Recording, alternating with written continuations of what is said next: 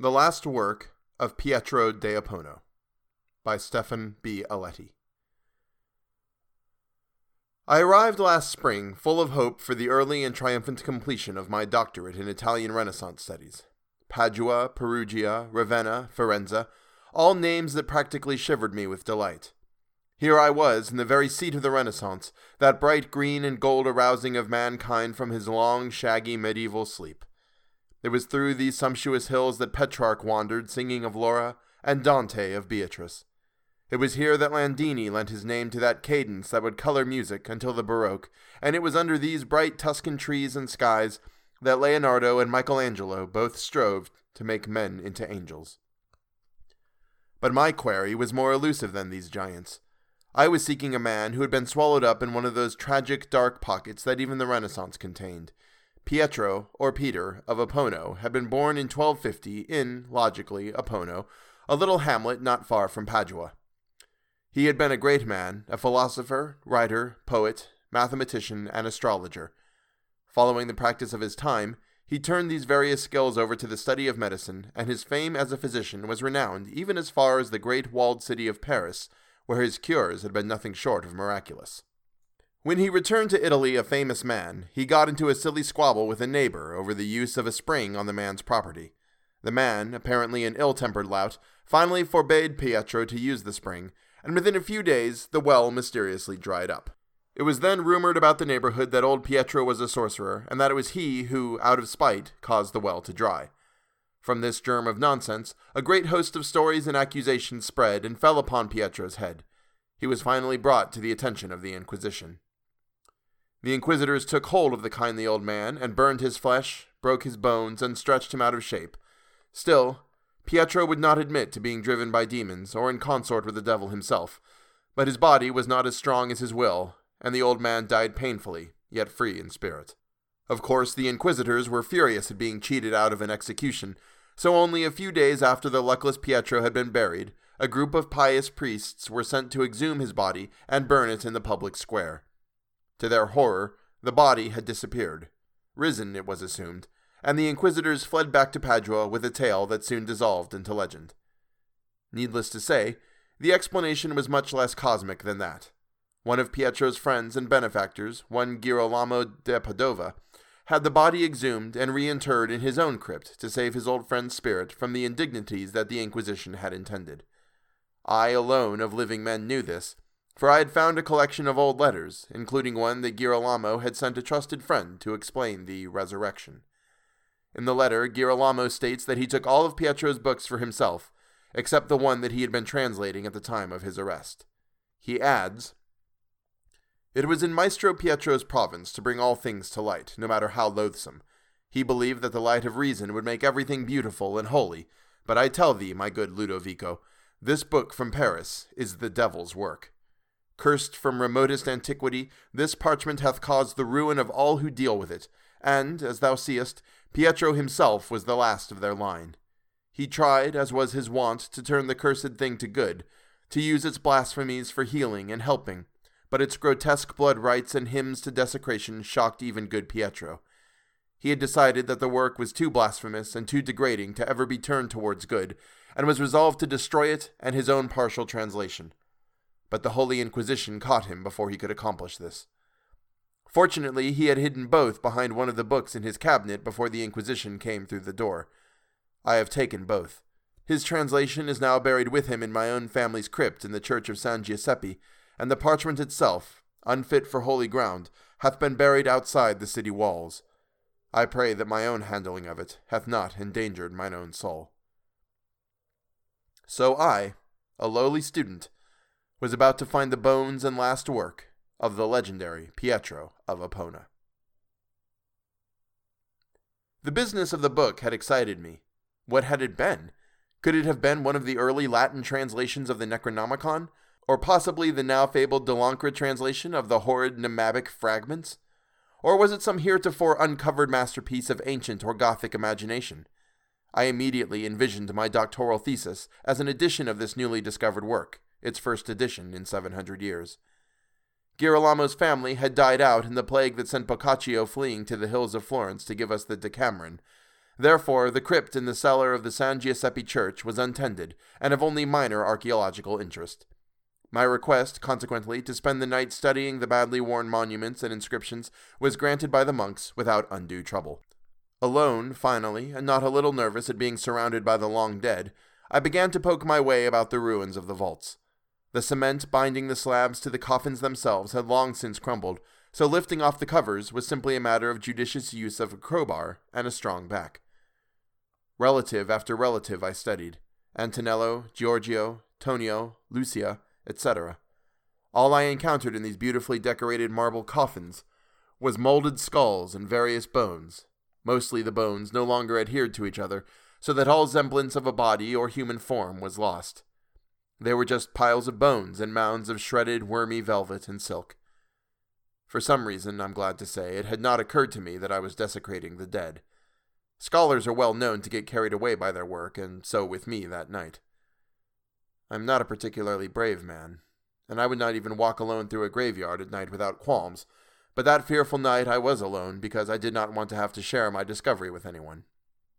There I was, marauding through a crypt at night, rummaging through bones and cloth without any thought other than honest, if selfish, scholarship. It must have been that black hour prior to dawn that I opened the tomb next to Girolamo's. In it lay a surprisingly well-preserved body, but it lay horribly twisted and broken, and on its legs and arms were the remnants of linen bandages. The skull lay at an odd angle from the body, and its lipless and crag-toothed mouth was open wide in what still, after 700 years, looked like a howl of pain. My fortitude was gone in an instant. Here, unquestionably, was Pietro, still bearing traces of the horror of the Inquisition. I sickened and began to gasp for air as the fetid odor leapt at me from the long-shut tomb. I fled to the stairway, and sped up it in an instant. The church itself now seemed populated by millions of rustling, whispering things that were lent shape by my now rampant imagination. I imagined it to be visited by the shade of every lost man, woman, and child who had ever sat within its walls. Terrified, I fell to my knees at the thought, and before I lost consciousness, I thought I saw coming up the dreadfully dark nave a procession of decayed clergy, grinning and swinging incense which smoked red and gave off the same horrid odor that met me when I lifted the slab of Pietro's tomb. I collapsed against a pew. At the same time my hand came to rest upon a cross carved in relief on its side. Dawn had already begun to spread its silver to the inside of the church when I awoke to its vast, empty hall. Still bathed in sweat, I stood up from the position into which I had crumbled a few hours earlier. I walked to the back of the church and climbed back down the stairs, each step presenting me an opportunity to exert every ounce of willpower I contained. Once in the crypt, I was faced with the choice of either replacing the slab and leaving the job to bolder men, or thoroughly searching the sarcophagus for the scroll. To my everlasting damnation, I girded up my loins and chose the latter course. I brought the lamp close to the corpse and looked at it. It had not changed in any aspect from the previous night. I was happy and relieved to see that. It rather convinced me that the only thing that had chased me up the stairs and down the nave was my own fevered and overwrought mind, and I was overcome with pity for poor Pietro. While I was thus sentimentally occupied, I noticed a still bright red ribbon lying by the crushed right hand. My heart stopped. The ribbon encircled a scroll of parchment. I grabbed it, and, with effort, I found that I was considerably weaker than I had been the previous night, replaced the slab. I quickly gathered up my tools and lights, and left the church. Even the musty odor that hung about my hands and shirt did not drive away the incomparable smell of an Italian early summer morning. Everything was as bright as gold and glory, and by the time I had reached my lodging, my night's terror had dissolved under the mantle of drowsiness. I slept, undreaming, until I awakened of my own accord at dusk. With the darkness, I was wide awake and once more a bit jittery. I dressed and took the scroll. It was almost a foot long and rather thick with folds. Apparently, Pietro had done quite a bit of translating before his fate had overtaken him. I unrolled it, and it still seemed surprisingly pliant and firm after such a very long time. It was a treasure. Not only did it contain translations, but what amounted to editorial comments in the vernacular by Pietro. I do not know from what language the original had been translated, but it was now in Latin, and its title stood out in disconcerting relief. Gloriae Cruoris, in English, roughly, the glories of blood, or bloodshed. And the author's name was Serpensis. Whether the author's true name or a Latinization, I do not know. Pietro's opening comments are cautious and circumspect, the agony of a man trying to make something of value out of a blasphemous thing. Let us analyze, he writes, the properties of blood as the learned Serpensis relates them. First, blood is the liquid of life, as the body is the vessel of life. He then quotes Serpensis as stating that blood is the primal life force, that without it man will die, and with it, no matter whose, man can extend his life beyond its normal bounds. Serpensis concludes that, after one has committed the necessary desecrations and has immured himself to the smell and touch of the dead, he can commune with them, liberating their souls and putting them to his own use and service. Man's power is measured by the number of souls he commands, and a great number can be attained by the twin sanctities of murder and the drinking of blood. I sat there aghast, as Pietro must have done so many centuries ago. Gloriae was the work of a vampire and necrophile who, at some remote time, either medieval or ancient, must have terrorized his neighborhood, and possibly had been the leader of some foul and monstrous cult. This was not going to be easy to turn into the kind of benign and dignified research with which one gains a doctor's degree. Still, I read on. I was too bound up in modern life to turn away from the book in fear the way Pietro had done. As I read its gruesome pages, I was battling nausea and disgust rather than terror. The margin of the manuscript contained Pietro's notes on how he combated the evil spells he felt influencing him. He used various incantations and equally efficacious spells of white magic to dispel the aura of evil. I, of course, did not. I merely read on through the jumble of medieval Latin and Italian, and descended spiritually to a depth of degradation and inhumanity which I had never imagined possible. Serpensis had been a master ghoul who would have made the monstrous and infamous Gilles de Rais look like an effeminate weakling. At length I was near the end of the scroll. The last section contained what was apparently the first of a series of spells performed so that one can give oneself over to the demons who presided over vampiric activity. More a fool than ever, I decided to perform the rite. Once the pentagram was chalked on the floor, I lit 2 candles and began to chant aloud from the manuscript. I was quite thrilled at reproducing a sound that had been unheard for centuries. It was in this spirit of reenacting a play that I first became aware of subtle changes within the room itself. The darkness had closed in more around the candles, so that their glow spread only about 6 inches or so, leaving nearly the entire room and me in total darkness. Heretofore, the walls and bookcases had been dimly present, but they were now gone, and the candle closest to me illuminated the manuscript, my hand, and no more. And with this spreading blackness came now a stench that seemed to be some frightful amalgam of the twin odors of the sewer and the grave, an odor terribly similar to that in the church less than 24 hours earlier. At this point I was all for stopping, for I realized that I had indeed succeeded in crossing that delicate line between the real and unreal, between the natural and the supernatural, and I was terribly frightened. But I also realized now that I was no longer in complete control over what was happening. I couldn't stop. Cursing myself, I continued the demoniac chanting. Suddenly there was a blast of foul wind, and the room glowed with a kind of ruby-red light that spread evenly from corner to corner without any seeming point of origin. There now appeared to be something forming right next to me within the pentagram. It whirled together like a motion picture of something flying apart that is run backwards on the projector. And as I stood there, within arm's length of it, it began to assume a horrifying humanoid shape. I say humanoid because when it was formed, its dimensions were roughly human, but not close enough to be mistaken for anything other than what it was. A blasphemy from the malignant depths of hell and the darkest corners of the human soul. Its quivering red face was turned toward me, and I could see, as I stared into it, not merely that sweating, featureless red jelly, but I could see somehow a vast complex of forests, rivers, mountains, a primordial land that suggested to me the vast land of Gaul when Paris was an undiscovered island. A land that would have to wait eons for Caesar to be born to conquer it. My terror was now too strong for whatever possessed me. I shrieked and dropped the manuscript into the whirling darkness. As the red melted quickly into a huge blackness, I saw the creature reach towards me. I felt faint, and my last memory was of being encircled in a slightly luminous and damp fog which, though itself impalpable, carried within it a solid network of bones which I could feel around my waist. I do not think that I remained unconscious for more than a few minutes. When I awoke, I could tell, without opening my eyes, that the room was still dark.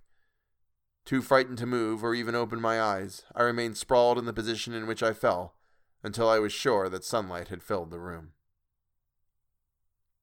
This time, the dawn did not bring with it the joy of life, that strength that allowed me to renew my efforts at the church. I got up and searched the room, making sure that it was empty. It was, but it was also a mess. That whirling wind had torn everything loose. Papers, books, utensils, even dishes were scattered, ripped, and broken. I had feverishly hoped that I would, on waking, be able to attribute the whole thing to an overactive imagination. No, I had not dreamed. Before I hid Pietro's monstrous work, I read his last comments on the rite I had almost completed. This thing is too strong for me. I cannot fight its magic. It has at its command the legions of hell, its servants human and not human. Despite my knowledge of magic and alchemy, I barely escaped this last rite with my soul still mine and God's. I will not go on with this work and imperil my soul and salvation. God save thee, O reader, from the knowledge this book contains. Unless thou art stronger than I, attempt not even those things that are written here. Certainly seek not the book in its entirety. In the name of God, I mean to see that my copy of Gloriae Cruoris is destroyed. Here the manuscript breaks off in mid-sentence. It was here, I suppose, that Pietro hurriedly hid the parchment and the manuscript, and was taken off to his doom at the hands of the Inquisition. And I had attempted to materialize the blasphemy without the slightest knowledge of magic, white or black. It has now been nearly a week since that horrible night. I have neither worked nor slept. When I close my eyes, my senses are instantly bombarded with images of red corpses and ever-present pools of fountains of blood. I have thoroughly lost my appetite, but the thought of blood makes me swell with a sensation that is closer to hunger than anything else that I can think of. When I pass a butcher shop, I gaze at the various animals hung upside down, their throats slit and dripping blood. My own throat grows thick, and my mind begins to haze with anticipation. I have to keep myself from running into the shop to do God knows what horrible and loathsome thing. Whatever has my soul does not have it all. I can still feel, think, and function normally, but I feel myself growing less and less coherent, and the need for blood now and again fills me to the exclusion of every other thought or sensation. I cannot even seek help, as there are no longer men who are versed in the practice of white magic and magical curing, and any doctor would attribute the whole thing to some sort of fabulous psychosis and put me in a madhouse. Thank God there was enough of my soul and mind left at my own command, so that I was able to burn the last work of Pietro of Alono, and I hope that the place in which Girolamo chose to bury the original parchment will forever remain undiscovered. Though I had unwittingly committed the first required acts of desecration, and had unwittingly undergone a sort of indecent communion with the dead spirits that apparently abound in San Giuseppe Church, I had not completed the first rite. My only hope now is to die while the good in me can still overpower the steadily growing evil influence that is corrupting my mind and body like a leprosy. I have lost all that I was, and all that I could have been. But my will to good is greater than my will to evil, and thus I hope to salvage my soul while I still can. To any reader that this may have, I ask that they pray for my soul, and not exhibit curiosity of unwholesome things. Civilized man has lost the knowledge and ability necessary to combat this kind of evil. If some unwitting fool like me should find the entire Gloriae Cruoris, listen to me, the latest man to be destroyed by it. Do not experiment with it. Do not even read it. Burn it, or God help you and humanity. I shall now take poison, and go out into the Italian sunshine, and look at the lovely poplar trees, which I shall miss dearly.